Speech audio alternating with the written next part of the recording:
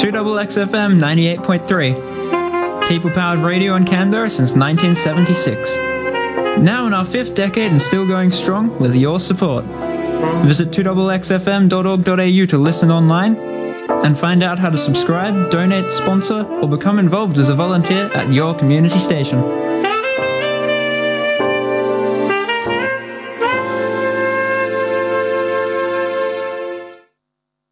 Wow, on air since 1976, Marion. That's pretty amazing. Yeah. All right, listeners, welcome to News from the Drug War Front with Geoff and my co-presenter Marion. Good morning to you. Good morning, Jeffrey, and good morning, listeners. And it's a great day for, I love summer, spring. It's beautiful. It smells beautiful out there. So if you're obviously listening on the wireless, pop outside and just have a big snort of that gorgeous blossomy smell and then have a sneeze if you have problems with your sinuses. If you have hay fever or allergies, but I not do quite love so good. the oncoming summer, I love having seasons. It's nice. Canberra's place to live in. It's lovely. It used to have really clear seasons when I first moved here 20 years ago. It's all a bit fuzzy now, isn't it? Well, it's gone a bit climate changey, hasn't it? Yeah, I'm afraid so. All right, welcome listeners to today's edition of News from the Drug War Front, brought to you by CARMA, the Canberra Alliance for Harm Minimisation and Advocacy, and The Connection, which is Canberra's peer-based drug and alcohol service for First Nations clients. The show obviously promotes the services provided by CARMA and The Connection, but we also report on stories relevant to illicit drug users from Australia and around the world. And hopefully that leads to us engendering some discussion about... Not just hopefully, we definitely want to engender discussion. Want you to start talking to each other and to the rest of the world who maybe don't listen to the radio show, don't take much notice of the propaganda that's largely been driven by many of the mainstream media.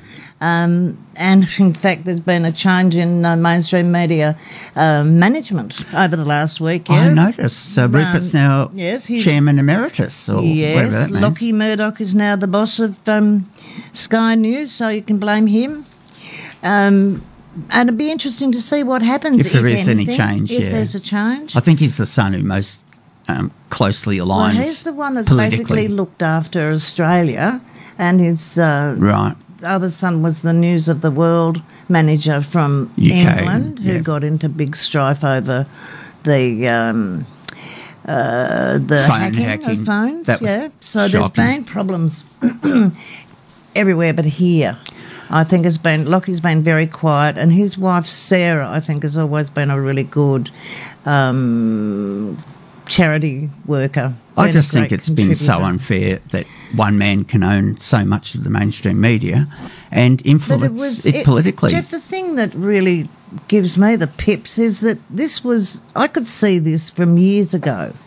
When Murdoch went from Australia to the US and became a United States citizen. There was a reason. And there was method to his madness. They had the UK wrapped up with the News of the World and what the Mirror or whatever it had over there in Britain, stuff in, Sky News, and over here in Australia, that's sort of three major democracies where the media was controlled by effectively one family, one person heading a family of like-minded individuals, and that's a problem. I'd argue it's caused enormous problems, the anti-climate change strategy doesn't exist. Strategy, the way he only supports, conservative right-wing, massive, incredibly MPs. right-wing.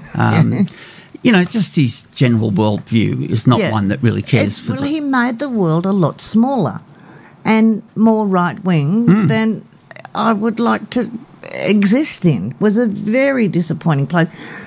10 years before we had the last election, federal election, Jeffrey, I spent feeling demoralised and hopeless, very depressed I was. And then suddenly, as I said, I think I've said a few times on the show, when we had a change of government, I declared a public holiday for myself following Monday and just said, now we can go into something and start to expand and express and think about it and have some hope. Yep. And talk to our kids and say it's okay to have children now, So that's essentially what we're about. Hopefully cover some stories of interest, play some music, and also hopefully get people to think about the whole situation of prohibition and the damage it's done. And that's a key word, hopeful, yeah? Yep. Plenty of hope now. And we've got lots of changes around the world. Karma, I'll tell you a little about. We tell you about it every week, but there are plenty of services provided by Karma and the Connection. The place is located level 154 Benjamin Way in Belconnen at the Churches Centre at Shop 17. That's the number of the place. 6253 3643 is the landline number, or you can email Karma at info@karma.org.au. It has a website, the radio show obviously. Has a Facebook page. Yep. There's plenty of ways to access information. Lots of places. And the services provided by Karma are peer-driven services, so they're provided by drug users for drug users, or people who are sympathetic people have had lived to illicit. Experience, They've got lived experience. That's the expression. Doesn't mean they're current drug users. It simply means that they know what it's about. And they're not judging you or stigmatising. That's right. So you can make use of Karma's services. They do advocacy, they do treatment, they do healthcare, they do promotion of well-being, they do artistic programs. There's a current project operating in collaboration with Directions of for over 40s, doing screen printing and I was modelling. Part of the first session Jeffrey? out at the Scout Hall on Lake Ginninderra. That's right. On Thursday, and the trainer Camille was really good. The group was good. One of the participants made food for everyone. It was just a lovely atmosphere. And it's every second Thursday till December. That's on fortnightly from now until about December, I think. So the next one will be Thursday week. Yep. So we've already had the first session, and the second one. But you can get in touch with Canon through Karma or with the project through Karma on 6253 3643 if you're interested, for over 40s. Indeed. Male or female, you don't have to be any particular gender. But just to get involved and have some kind of activity, a way of expressing yourself. Art and literature are a great way for drug users, illicit drug users, to actually reconnect with their community or with their peers and have an activity in their life that isn't just drugs. Well, creativity is really special. Yep. And it's something really that users have been very clever at for many years. Indeed. And it's been acknowledged, but often it's separated, the drug users and the creativity, and not connected to each other, and that's not true. It actually very much relates to it. So the Pat Van is the Pat Van is turning up this week? Or? There are two things of interest, 2 days, Wednesday and Friday. Wednesday on Oaks Estate, it will not be there this week.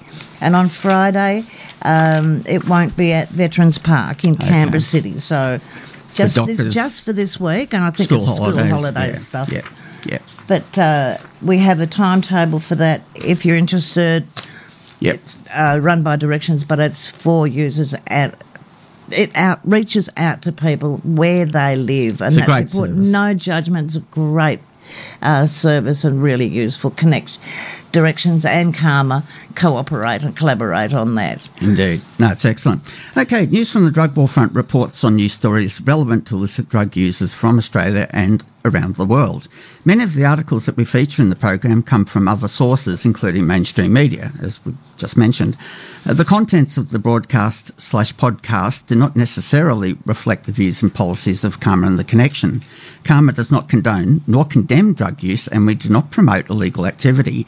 However, we recognise that drug use happens and will continue to happen regardless of laws and United Nations conventions. As such, Karma focuses on harm reduction messages, drug treatment support services, advocacy and community development. We seek to reduce the harms associated with drug use and its criminalisation through the provision of programs that foster community development and the delivery of person-centred, holistic healthcare. Karma advocates for equity of health service delivery for all people. And is prepared to go with you in order to make sure that advocacy is made, that people are made aware of that. So any services that you have problems with because your drug use is seen as a disability on your behalf, CARMA can go with you, or a member of CARMA's staff can go with you to advocate on your behalf. It's often a very useful strategy if you're trying to get services out of the government. Yep, give them a call. Okay, we've had a request. This is for Damien. Shout out to Damien. It's Eminem from the Eminem Show, and the song is Sing for the Moment. So shout out to Damo.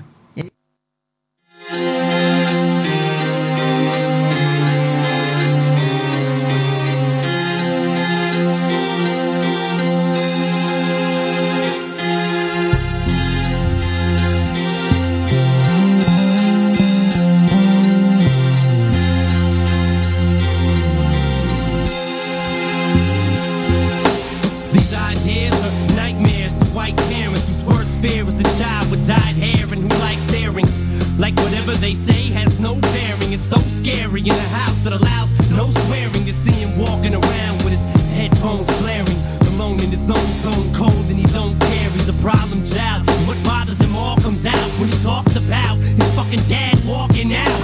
Cause he hates him so bad that he blocks him out. If he ever saw him again, he'd probably knock him out. His thoughts are whacked, he's mad so he's talking back, talking black, brainwashed from rock and rap. He sags his pants, put rags in a stocking cap.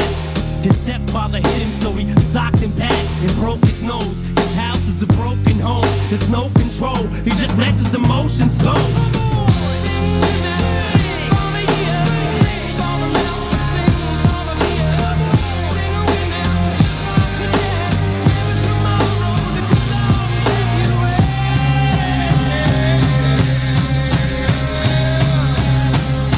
Entertainment is changing, intertwining with gangsters. In the land of the killers, a sinner's mind is a sanctum. Only you're unholy, only have one homie. Only this gun, only cause don't anyone know me. Yet everybody just feels like they can relate.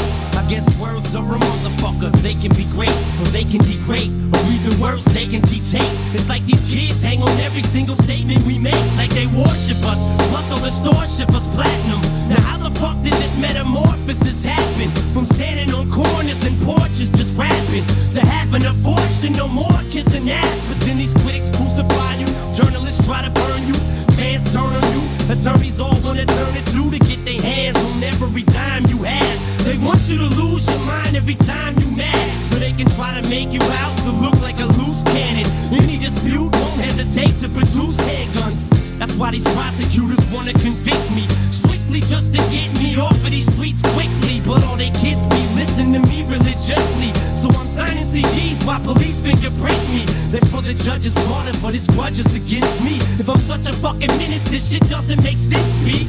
It's all political. If my music is literal and I'm a criminal, how the fuck can I raise a little girl? I couldn't, I wouldn't be fit to. You're full of shit too, Carrera. That was a bitch that hit you.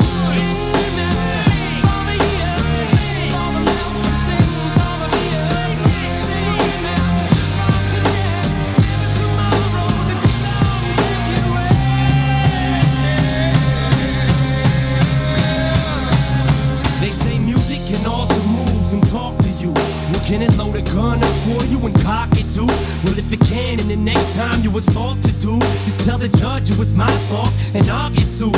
See what these kids do is hear about us toting pistols, and they wanna get one cause they think the shit's cool, not knowing we really just protecting ourselves. We entertainers, of course the shit's affecting our sales, you ignoramus. But music is reflection of self, we just explain it, and then we get our checks in the mail. It's fucked up, ain't it? How we can come from practically nothing to being able to have any fucking thing that we wanted. That's why we sing for these kids who don't have a thing except for a dream and a fucking rap magazine, who post pin-up pictures on their walls all day long, idolize their favorite rappers and know all their songs. Or for anyone who's never been through shit in their lives, so they sit and they cry at night wishing they died. So they throw on a rap record and they sit and they vibe with nothing to you but with the fucking shit in their eyes. That's why we seize the moment, try to freeze it and own it, squeeze it and hold it, cause we consider these minutes golden.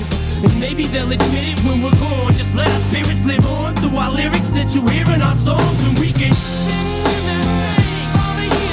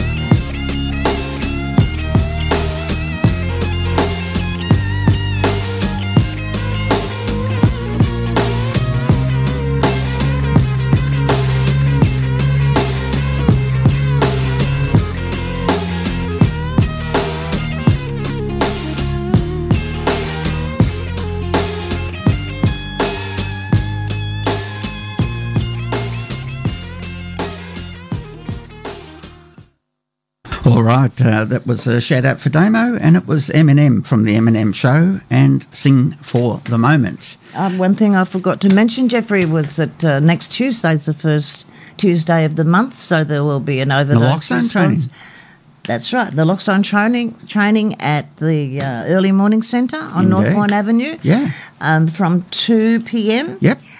So it's the first Tuesday of every month. Get in touch with Damo or Dave to find out or book yourself a place and find out how to bring somebody back from the edge of an overdose, opioid overdose, and how to use naloxone. And I have my naloxone with me.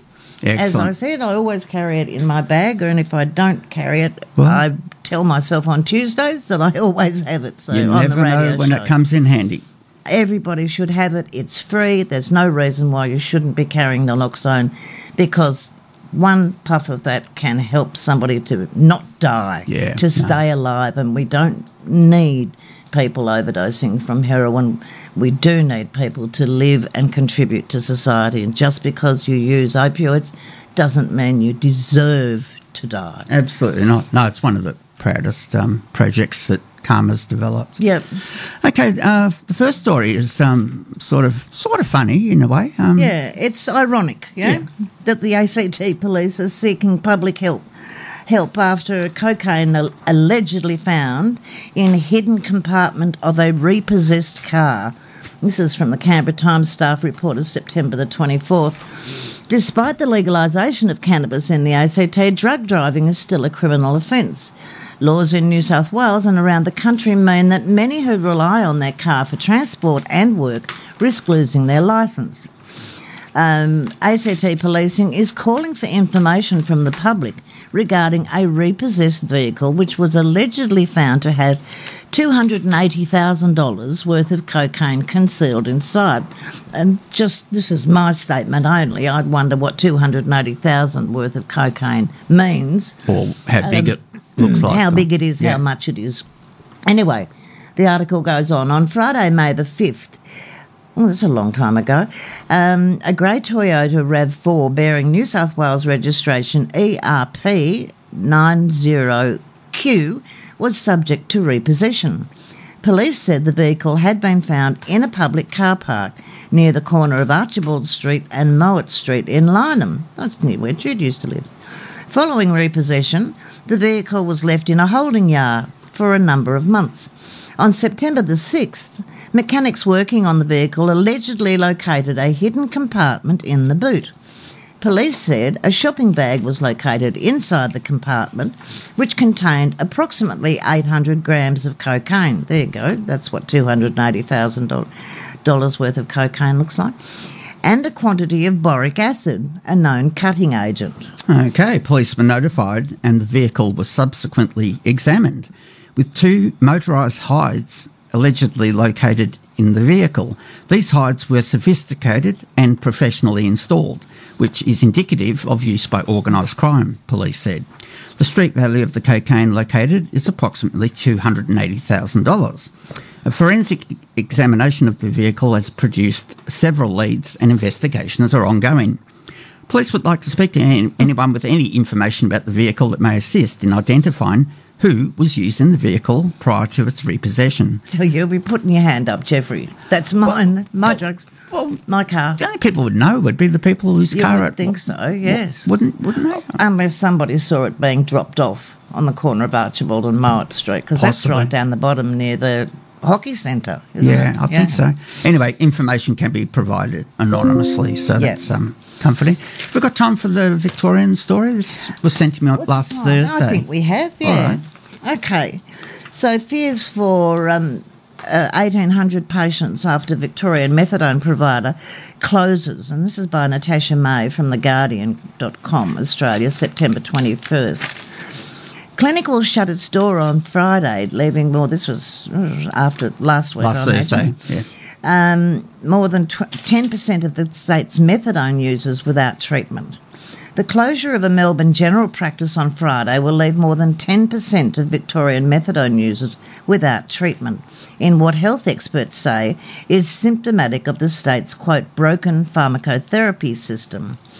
Pharmacotherapy is recognised by the World Health Organisation as an essential treatment for opioid dependency, replacing the drug of dependence, that's heroin, with a legally prescribed substitute such as methadone or buprenorphine. However, in Victoria, there are only a small number of general practitioners offering prescriptions to 15,000 patients in what is, quote, an increasingly broken system, end quote, according to Scott Drummond, the acting executive officer of the Victorian Alcohol and Drug Association. Frankston Healthcare Medical Centre, a private general practice with 1,800 opioid-dependent patients on its books, treats 12% of people in the state receiving pharmacotherapy treatment. However, it will be forced to close down after the funding the Victorian government promised to provide while its full-time GP was on leave fell through. The director of the centre, Nadia Siciliano, said, "The full-time doctor on leave is approaching retirement and the practice will not open its doors again when he returns," Siciliano said. "There's just too much pressure for him." Siciliano said she believed the closure would push the 500 patients they treat each week towards the emergency departments. Quote, we've all been crying today because they're going to relapse now, Siciliano said. Matthew, a long-term heroin user, told Guardian Australia that without methadone, the experience of withdrawals are indescribably terrible. That's a quote from him. The treatment has stabilised his life and allowed him to regain employment in a way that would have been unimaginable when he was drug dependent, so using street drugs. Siciliano said, quote, my nurse is beside herself because she's been treating these patients for years. And the fact that we've got patients breaking down here because they don't want us to close, it's heartbreaking for all of us, she said. Yeah, and evidently the patients were protesting against the closure last Friday, she said. Drummond said, quote, this issue illustrates the fragility of Victoria's pharmacotherapy system. There are significant workforce shortages, which in part are a symptom of stigma and discrimination towards people who use drugs, which we've said often. Yep. As it stands, for many, it is easier to score heroin than it is to engage support through pharmacotherapy. Matthew said the same. Quote, it's easier to score heroin than to find a doctor who prescribes methadone. Paul McCartney, an addiction medicine specialist at CoHealth, said the closure of Frankston Healthcare comes just 10 months after another general practice in the CBD with 250 pharmacotherapy patients shut its doors. While New South Wales and Queensland have a hybrid model of people being able to access pharmacotherapy through general practitioners and publicly funded means, in Victoria, GPs are the only providers. However, few general practitioners prescribed pharmacotherapy because of lingering stigma that drug and alcohol disorders were a moral failing rather than a health or medical problem to be managed. That's an excuse given often for not prescribing. Financial compensation was also an issue. I thought this might be a big part of it. As pharmacotherapy was not financially rewarding because the patients were often on healthcare cards and needed to be bulk billed. He said many GPs also perceive people with opioid use disorders to have complex needs, for which the Medicare system did not reimburse doctors adequately. The Premier, Daniel Andrews, said in a press conference last Thursday that the government was working to try to find alternative service provider for Frankston Healthcare's clients. He emphasised that Frankston Healthcare was a private general practice running a business. Quote, they've made their own decisions and I don't think they were made in the last couple of weeks. The Shadow Minister for Mental Health, Emma Keeley, said she was concerned, quote, that Frankston Hospital is already critically overwhelmed and the closure will mean people taking steps to get their life back on track are at a very high risk of falling back into heroin use.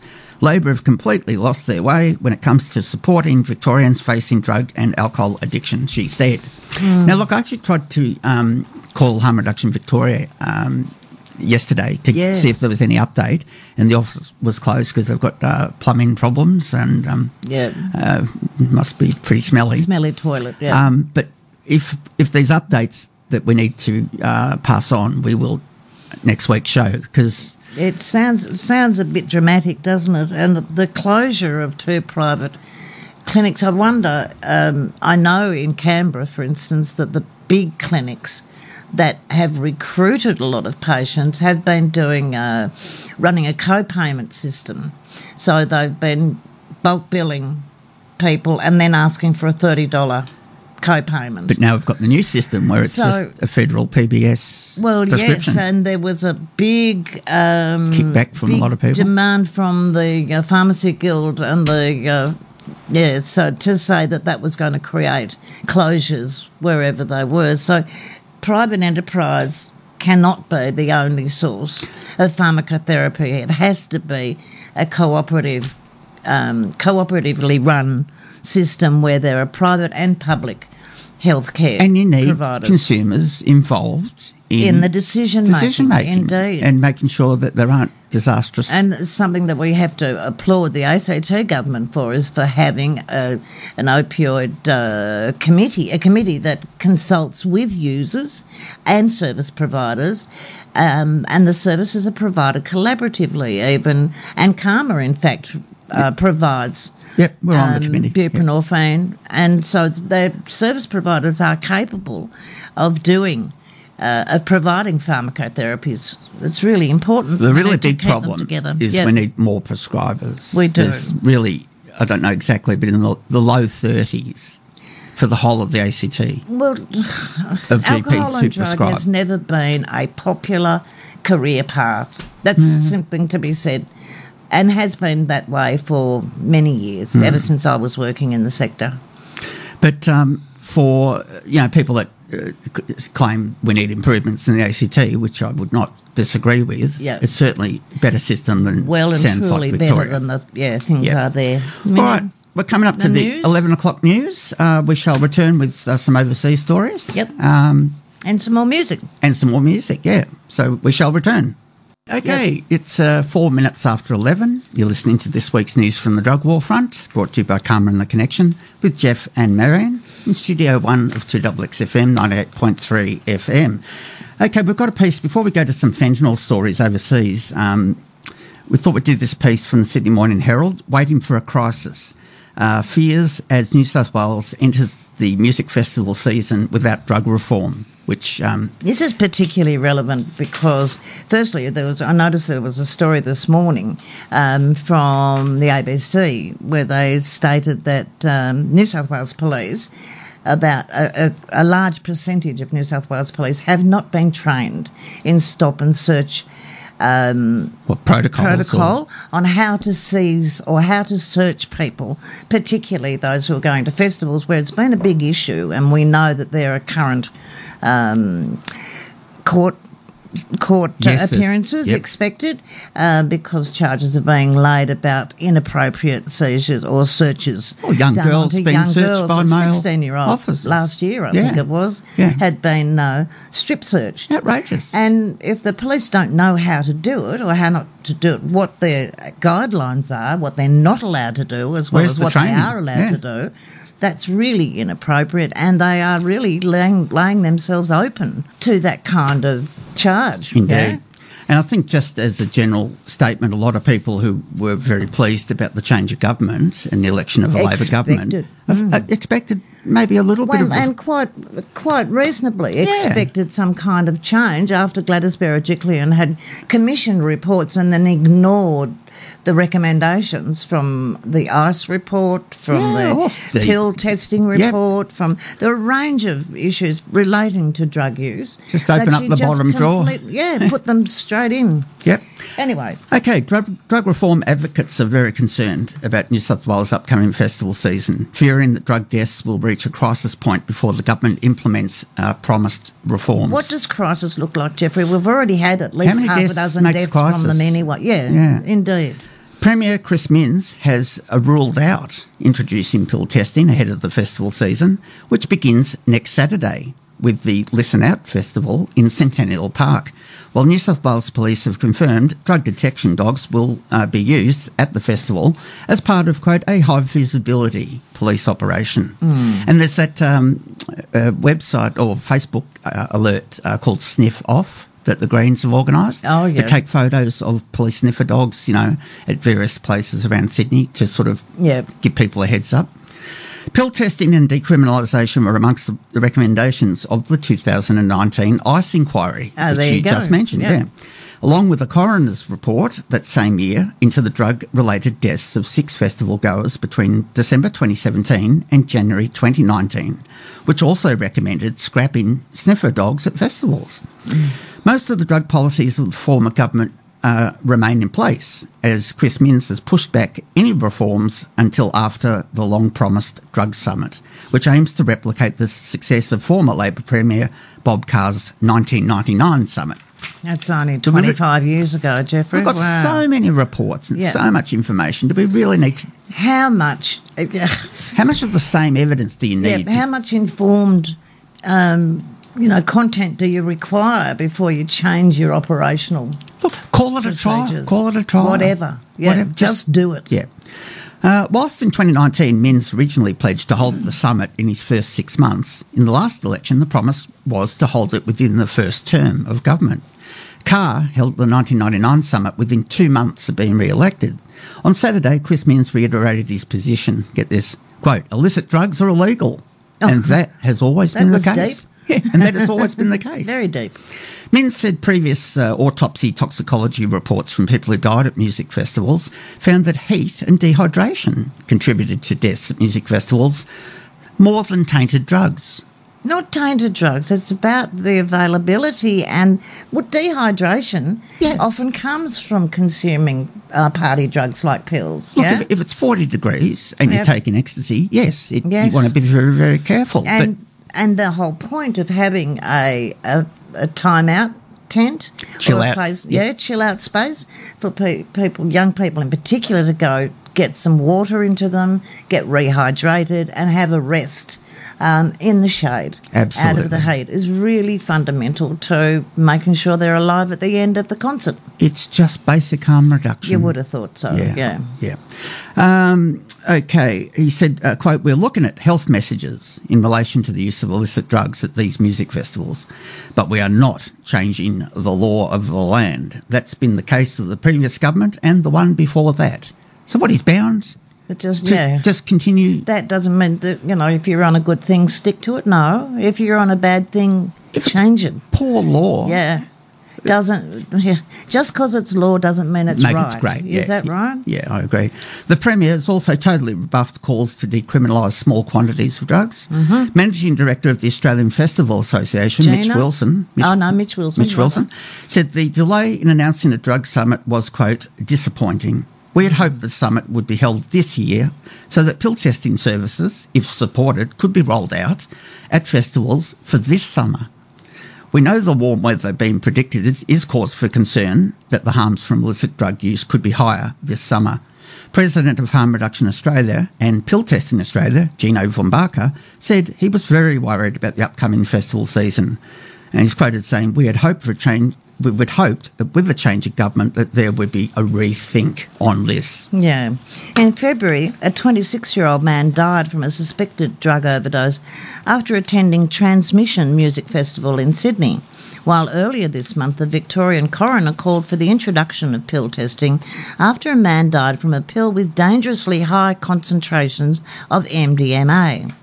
Harm Reduction Australia has offered to run a free pill testing trial at any festival of the New South Wales government's choosing, but it's been told that no decisions will be made until after the drug summit. So keep on postponing it until it's too late. During the first 6 months of its operation, Canberra's pill testing facility, a drug testing facility actually, found that more than half the drugs tested contained unexpected substances, leading to 1 in 10 samples being discarded on site. Vumbaka is also worried that drug sniffer dogs, which a coroner found to have been linked to the deaths of at least 3 young people who attended music festivals between 2017 and 2019, would cause attendees to panic and consume more drugs than planned, which was something that's mentioned in previous stories, that people have just swallowed all of their drugs that they had on them because of the presence of sniffer dogs. And they're scared of getting caught at the gate, not being able to get in. It was very intimidating. As revealed in State Parliament, over 4,000 searches have been conducted following a drug detection dog indication in the first 6 months of the year, compared with 6,500 in the whole of 2022. More than two-thirds of those searches were found no illicit drugs. Quote, we're putting people through this very humiliating experience, and for some, a very traumatic experience. Yes. For those who might have trauma in their past, based on whether the dog sits down beside you, Von Barker said.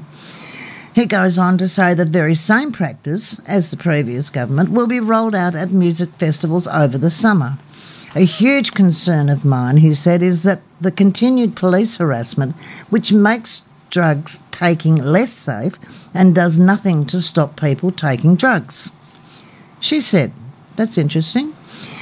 The government is only going to act on drug reform after a crisis. There was no line item for the summit in Tuesday's budget, excuse me, though it may be included in the overall $31 billion health budget. Earlier this week, Min said the government was determined to hold a drug summit, but it had a lot on its plate, in brackets, in inverted commas. He goes on to say, we're committed to doing it. When it's time to announce the next stage of the drug summit, I'll announce it, he said. That's a shame. He's just putting it off on the basis that the drug summit will tell him what to do.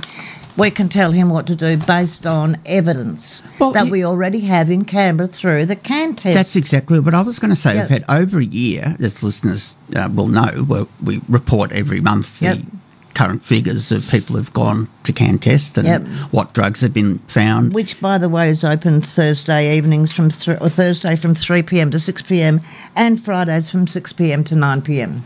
And anyway, go on, as Jeffrey, I've said many times, has been a very important development because it's incontrovertible evidence. That's right. And isn't that not what governments have asked for time and again? Evidence-based service provision, and that's what we're doing, providing the evidence on which services can be based. But it's being ignored. Well, we hear those lines all the time from politicians. Oh, we're for evidence-based policy. We need the evidence, and we need it local. If it's, the research done in the United States for years, they said United States information was not relevant to Australia. Well, now we have Australian evidence. Yep. Why are we not using it to base services on? No, I think people are rightly disappointed. I'm certainly disappointed in New South Wales Labor. I really expected a bit more from them. I get the impression he's sort of thinking, I'll wait till the next term and hope I've got a bigger... Well, wait until the voice is over, wait until, wait for everything. When in fact what we've got is we've got increasing heat, Yeah. Summer's going to be a doozy in terms of heat exposure. It's just not going to be right. We're just going to kill more kids. It's rolling the dice with youngsters' lives. Absolutely. And how can we afford to do that? Well, how can we go on doing that when we've got evidence that says we don't know what's in these drugs unless they're tested? You can't tell, but we know how to test for them. Exactly. And if Harm Reduction Australia is offering to provide free services at festivals, not even going to cost the government anything. It's going to cost them nothing when, in fact, the amount of money they will spend on policing the sniffer dogs and a percentage of police who don't know how to strip search or how to search properly young people, what parameters they've got, how they should be restricted, what are they allowed to do, what are they not allowed to do. It is a talent. I think it's an invasion of basic human rights, really. Indeed, wandering around the street. and it is evasion of responsibility. The government saying we're not responsible for this until we've had a drug summit.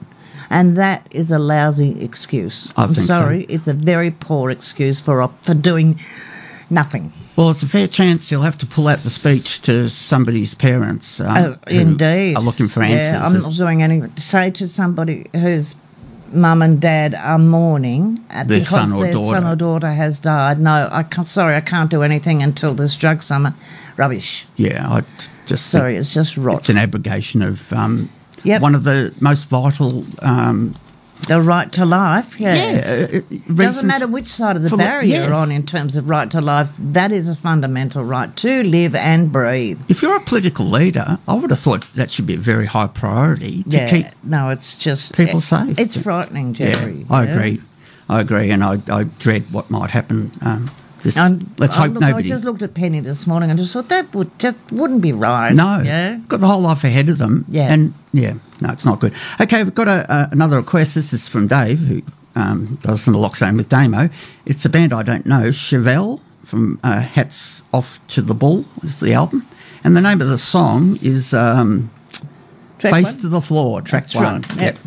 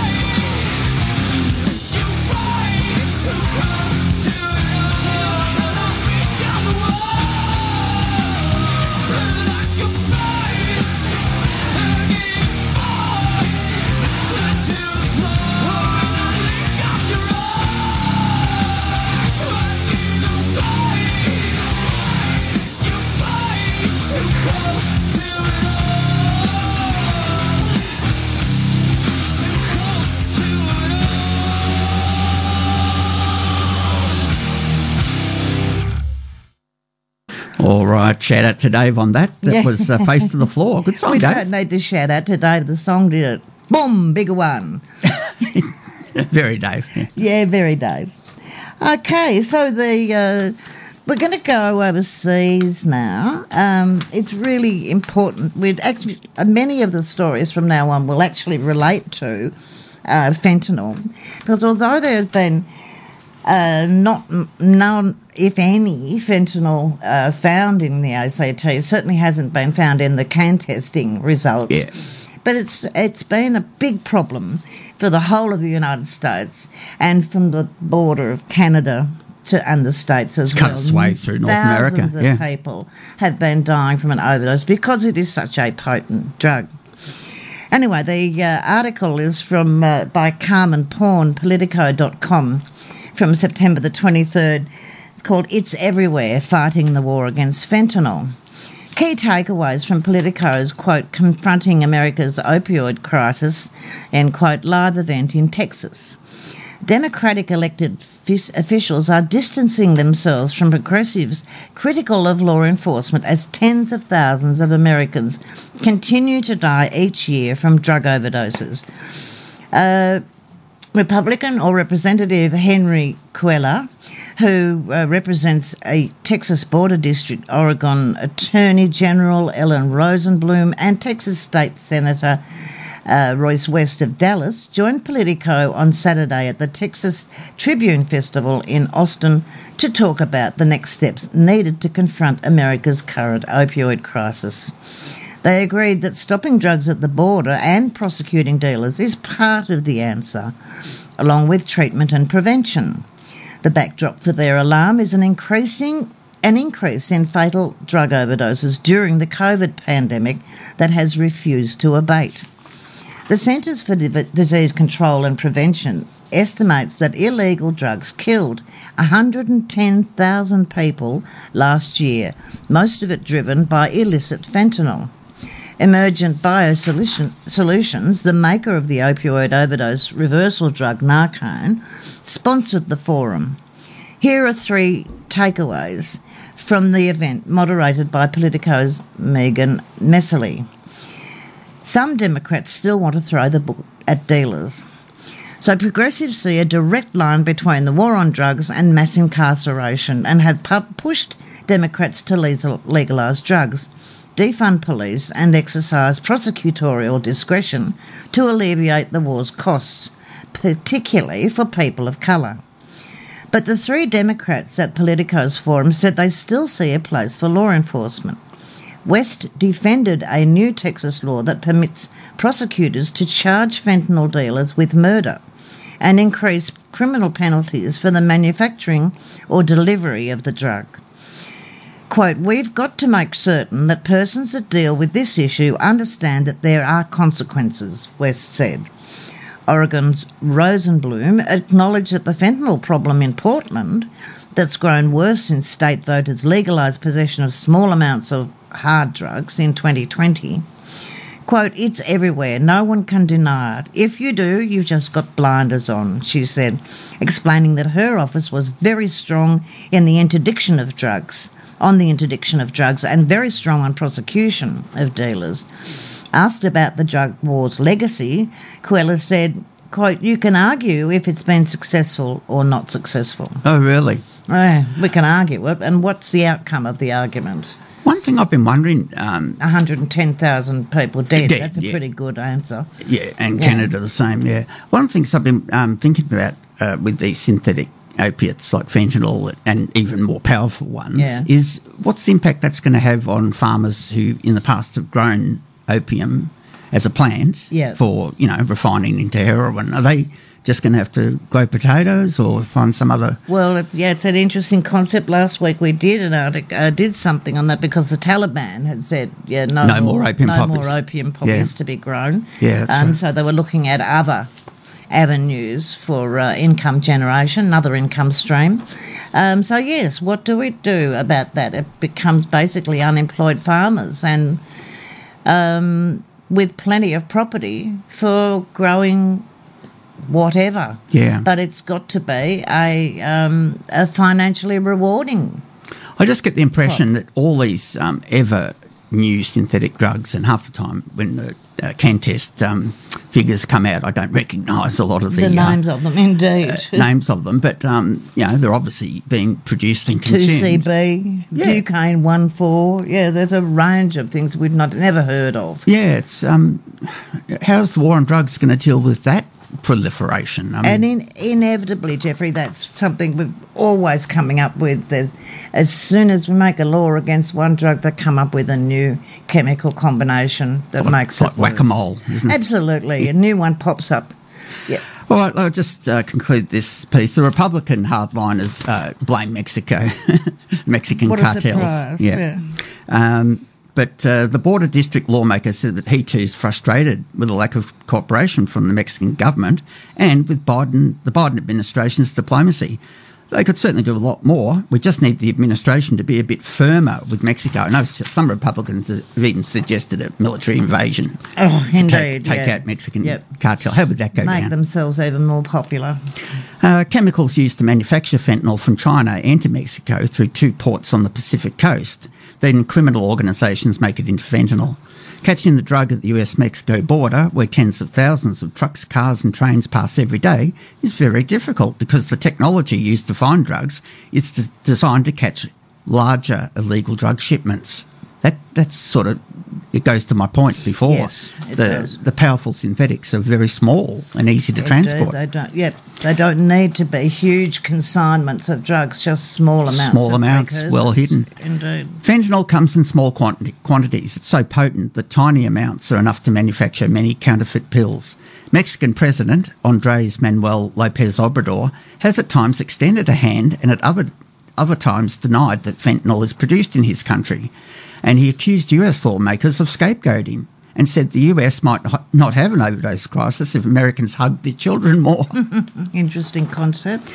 They do work with us, Cuellar said of the Mexican government, but the action doesn't match the words. Naloxone and fentanyl test strips can save lives, but resistance to the latter continues or lingers. The panellists agreed there's need to make naloxone available around the country, from schools to businesses. Quote, when you go now to places, fire stations in Laredo, and they have a dispensing place there where you can get Narcan, then you know things have changed. Test strips, which people can use to check if the pills or drugs they plan to use are tainted with fentanyl, can also save lives. But while most states have decriminalised them, some, including Texas, continue to treat them as drug paraphernalia. A bill making the fentanyl test strips legal, supported by the Texas Republican Governor Greg Abbott, just died in the Texas Senate recently because some lawmakers believe legalisation will give people more confidence to abuse drugs. So the person who introduced the bill to decriminalise fentanyl test strips said there was not yet a consensus in the Texas Senate to pass it. So that's the overall... what they've got, the result of those 2 pages is interdiction is what we're going for. Yeah. From those 3 people. The 3 takeaways from the conference. 3 is interdiction. Learnt nothing. Yeah, stand on nothing. the border and between Mexico and the United States and stop every second person and you're bound to find Can you imagine fentanyl. if they sent the military across the border to take out Mexican cartels? Well, it's back to the Stone Age in terms of harm reduction. I wouldn't put it past the US. Yeah. They've never been, averse to intervening. Donald Trump is going to come back and keep building that wall. That wall, his famous wall, and make Mexico pay for it. A little way into Mexico, into the border so far, and the building, I assume, has stopped. I'm not sure. I haven't heard anything about it, but I'm assuming it's stopped for the moment. But certainly, if Trump gets back in, they will recommence that. It's a famous wall. Interdiction is not the answer. No. It is not only the answer. Changing the laws is really important. And, whatever's happening in Texas, it's only going to lead to more fentanyl-related drug deaths. And if the United States feels that they can afford to lose 110,000 of their young people, and it's not just Afro-Americans, it's not Black Americans. The whole society. Everybody's right across the gamut. And the age spectrum too, Jeffrey. It's not just young people, it's old people as well. But it means that they're killing thousands and thousands of their people. Not batting an eyelid. Why? Yep. Okay, I'll play the song you requested now, Marion. It's The Animals and It's My Life. That was the one? Yeah, okay. That's the one.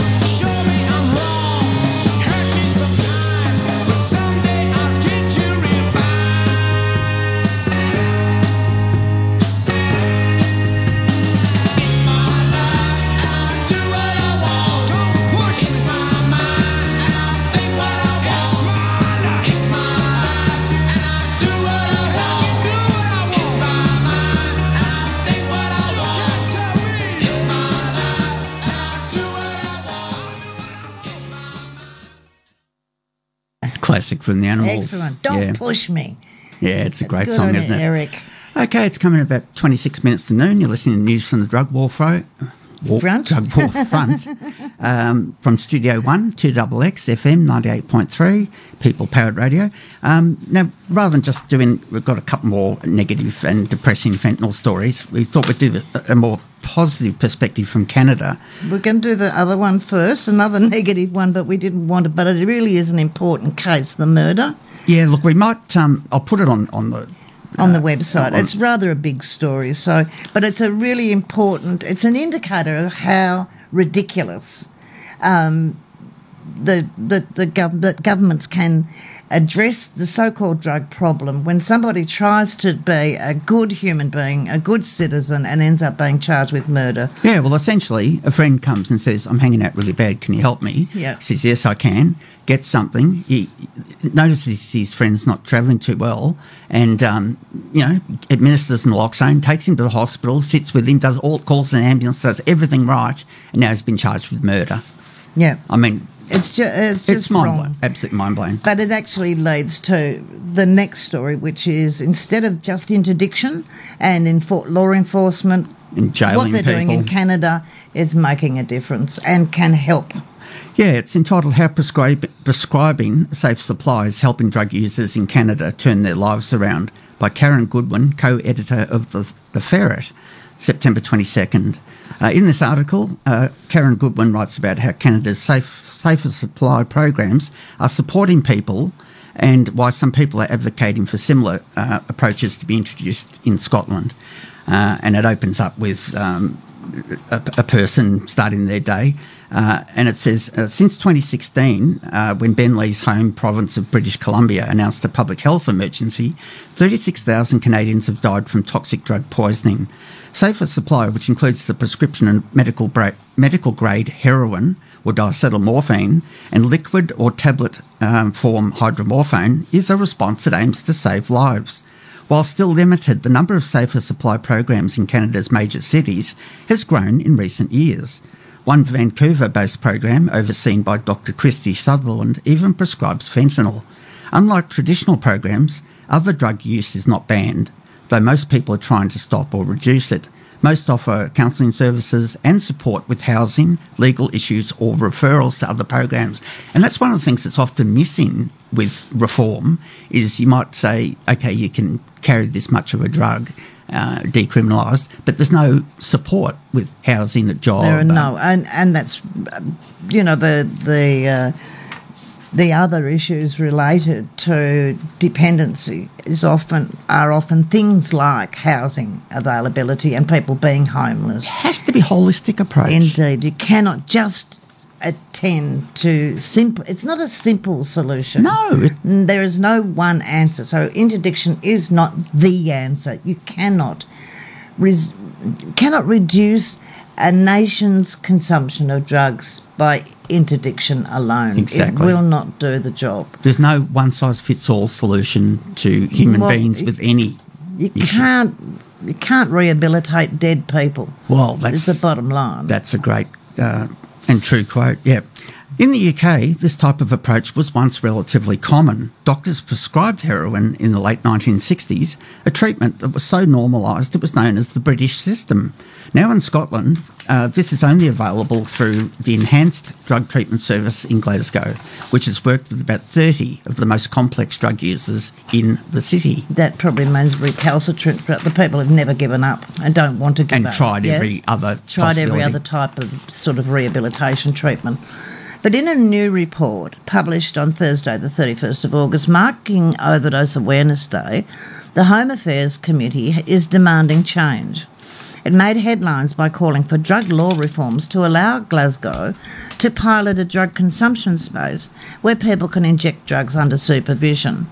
But it also made a raft of other recommendations, including that the UK government provide funding for a diamorphine treatment for people with a, quote, chronic heroin dependency, end quote, where other treatment had not been successful. Neam Eastwood of drug campaigning organisation Release said this drug situation is already at a crisis point. She warns that with the recent rise of synthetic opioids in the UK, things could get worse. Quote, "This is why the UK and devolved governments must take action and ensure that treatment services are encouraged and supported to respond to the crisis through the supply of substitution medications." In Canada, safer supply programs were born in the midst of the drug crisis. Like many places across the world, the country experienced a sharp increase in deaths from heroin in about 2010. But a few years later, it was deaths from fentanyl, a human-made opioid that can be 50 times more potent than heroin, that started to increase with dizzying pace.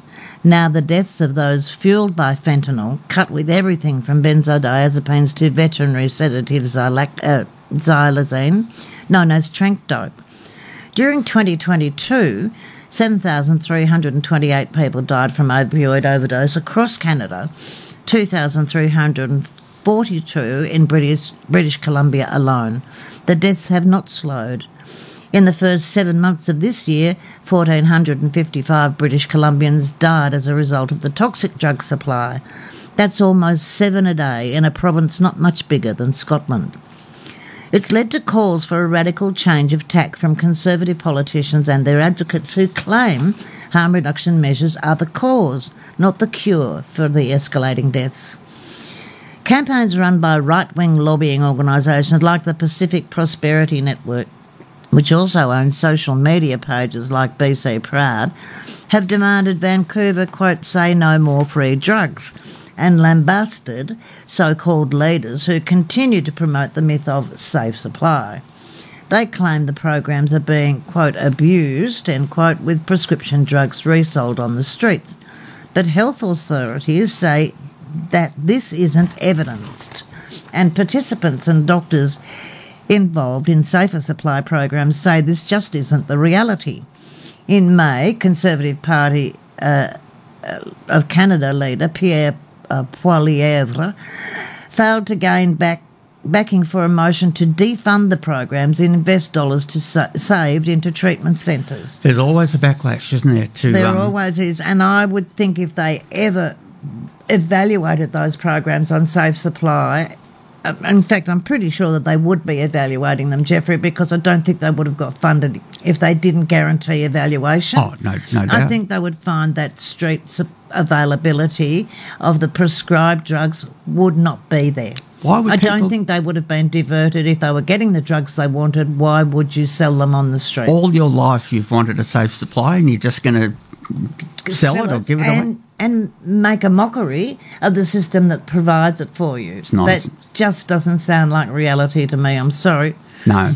The piece goes on to focus on the individual that started the story. Her hydromorphone prescription is simply the only thing that's worked, and her drug use dates back to her teenage years when illicit substances were just for fun. But she acknowledges it got chaotic really fast. It was kind of problematic use, like binging with cocaine and alcohol. Within months, she was involved in a robbery as a getaway driver. And it goes on, things get worse and worse. Lost her job, kids went to her mother's, then to foster care. My addiction was so strong that not even the love of my children could make me well. By now, her boyfriend was selling her belongings in the streets for drug money. But then she finally got a break. I was moved into the Budsy, which is like supported accommodation for women with families. It was a new building with lots of services and good staff, a new program. It was kind of like a sense of hope that maybe my life would get a little better. Within months, she was working as a peer worker in an overdose prevention site, and while there met others moving on with their lives with the help of safer supply. Quote, "At the time, the heroin had dried up and I was dwindling away doing fentanyl because I had no choice. It's just so surprising that I didn't die." So she went to the doctor and begged. Initially, she was turned away, but the nurse who managed the program intervened. She changed doctors, and after a blip at the start, she simply hasn't looked back. Isn't that great? At work, she was promoted rapidly and is now in a leadership role. She's had counselling, started rebuilding relationships with her now grown-up kids, and campaigns for housing rights in the downtown east side. Though she'll always consider herself part of the East Vancouver community, since moving earlier this year, she feels at peace. And almost everywhere she goes, she's accompanied by rescue dog Sadie, with whom she feels happiest. Quote, "This is the first time I've been so stable in many years," she said. "If I had diabetes, I'd take insulin. This medication allows me to live and work and do all the things I want to do." Now she believes she was always self-medicating. She's going through a diagnosis for attention deficit disorder, ADD, and is interested in the connection between drug use and mental health. Quote, "The problem here is not safe supply," she said. "That's the scapegoat. The real issue is that people aren't listening to those with experience to find the solutions." Yeah, good point. Indeed. In Toronto, nurse practitioner Mish Waraksa agrees that's where the focus should be. She's the clinical lead for Parkdale Queen West Community Health Centre's Safer Opioid Supply Program, which prescribes hydromorphone tablets, brand name Dilaudid, to about 140 people who can choose whether to take them orally or snort or inject. Most people are also taking a traditional opioid replacement as well, like methadone, which is longer acting. I assume that's why they're taking it, Jeffrey. Get counselling and other support. It means they no longer have to spend their days finding ways of buying drugs or engage in risky behaviours, from sex work to shoplifting, says Waraksa. We see people's lives improve tremendously. The majority of people that we see are people who've tried methadone or Suboxone and other treatment forms for years and years, and now they're here. Something's working for them. But programs like this are still few and far between and hugely oversubscribed. When it opened for new participants in February, it received 56 eligible applications for just 15 places. Yeah, look, sadly, the future of safer supply programs is far from secure. The Ferret heard reports of people's prescriptions being discontinued and of doctors and staff concerned about the threat of a conservative backlash to the future of these programs. But in Scotland, some advocates believe it's an approach that we should learn from. Quote, "We have retreated so far from the notion of safe supply," said Kirsten Horsburgh, Chief Executive of the Scottish Drug Forum. "Medical-grade heroin, benzodiazepines and even stimulants could all be prescribed to stop people relying on dangerous street versions," she said. "It would be possible to provide a safe supply to replace the street drugs that are killing people. Progress towards this is so slow that almost nothing happens from one year to the next. It's not unusual to have doctors who would be relied upon to lead this talking about how it would take someone who was very brave to even start this work. But it's not brave to follow evidence and common sense," she says. "It's reckless not to." And dangerous. What a great way of summarising it. Indeed, that's a really great piece, actually, really interesting. And to track somebody who goes into peer education and maintenance and connecting and contributes with people to who society are otherwise, and has a life that just shows that people who use drugs or illicit drugs doesn't make them stupid, doesn't make them hopeless inept, losers, it just simply disconnect them from the straight community, if you like, and stops them from wanting to open up and say, "Look, I'm here, I know what's going on, I can help, I can be involved in helping people to manage their lives." If only we can have the drugs we need, then we can figure out why on earth we need them in the first place. Well said. I thought, in keeping with that positive story, I'd play "Time for a Change" by Split Ends. What a good idea. Yeah, it's a good piece.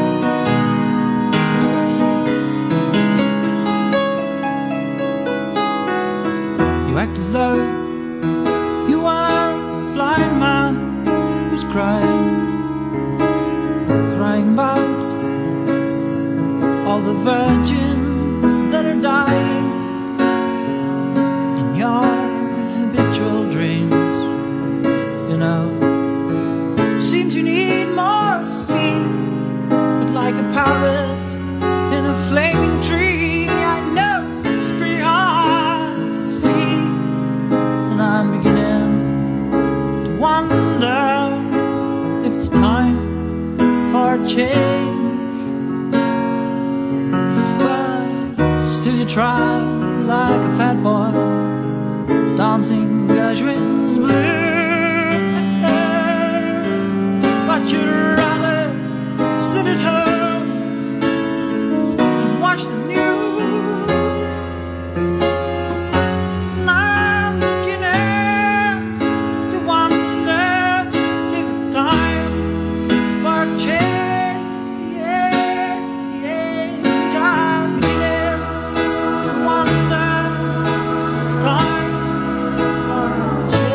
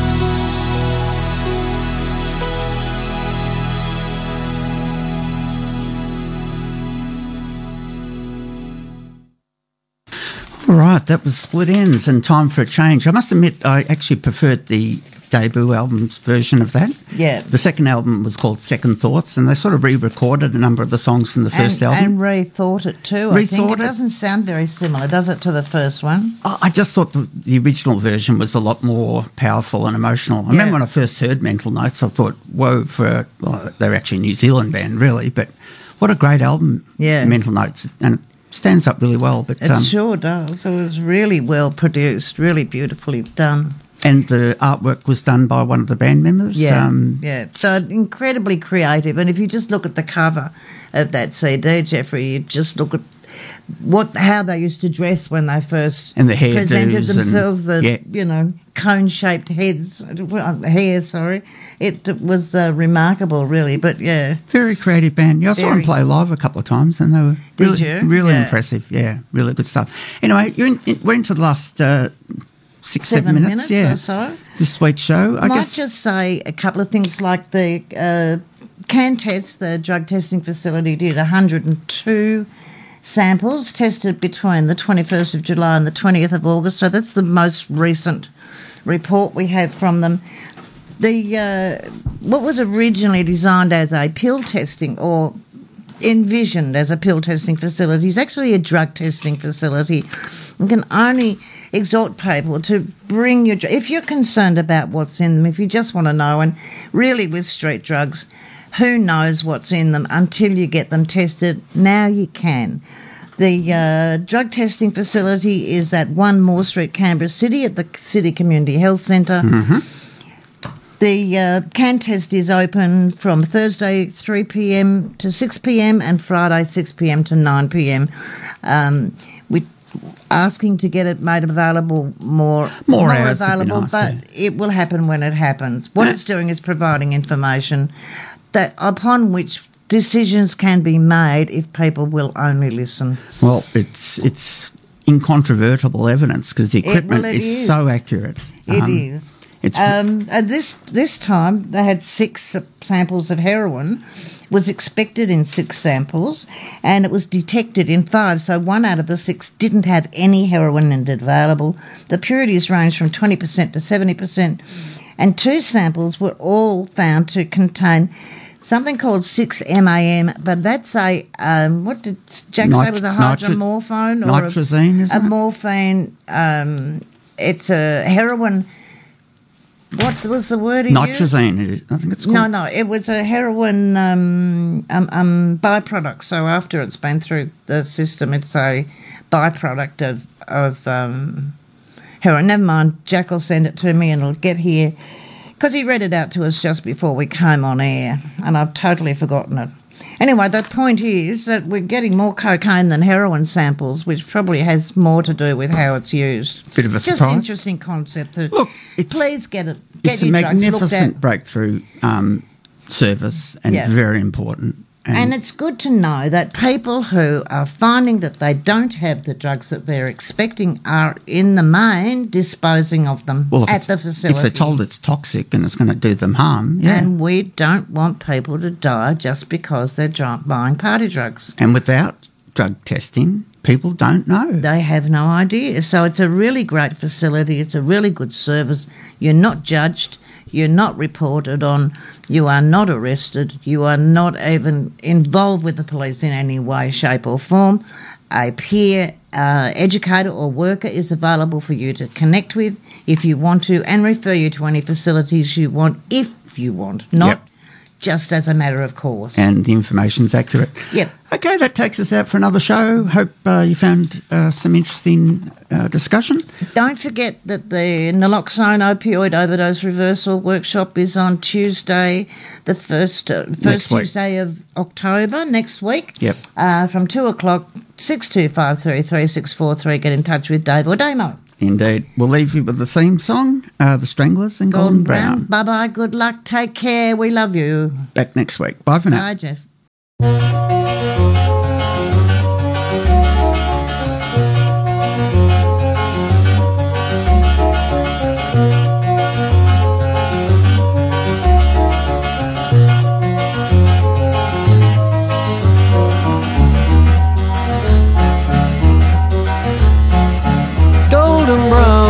Texture like sun lays me down.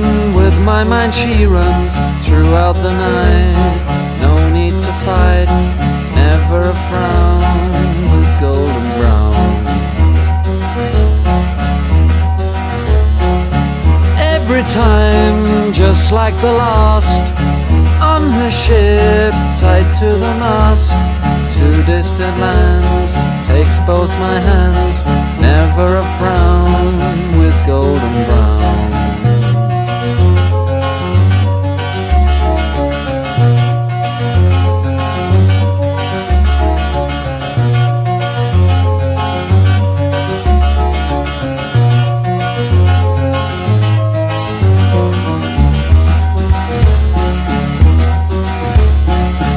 Golden brown, fine a temptress. Through the ages she's heading west. From far away, stays for a day. Never a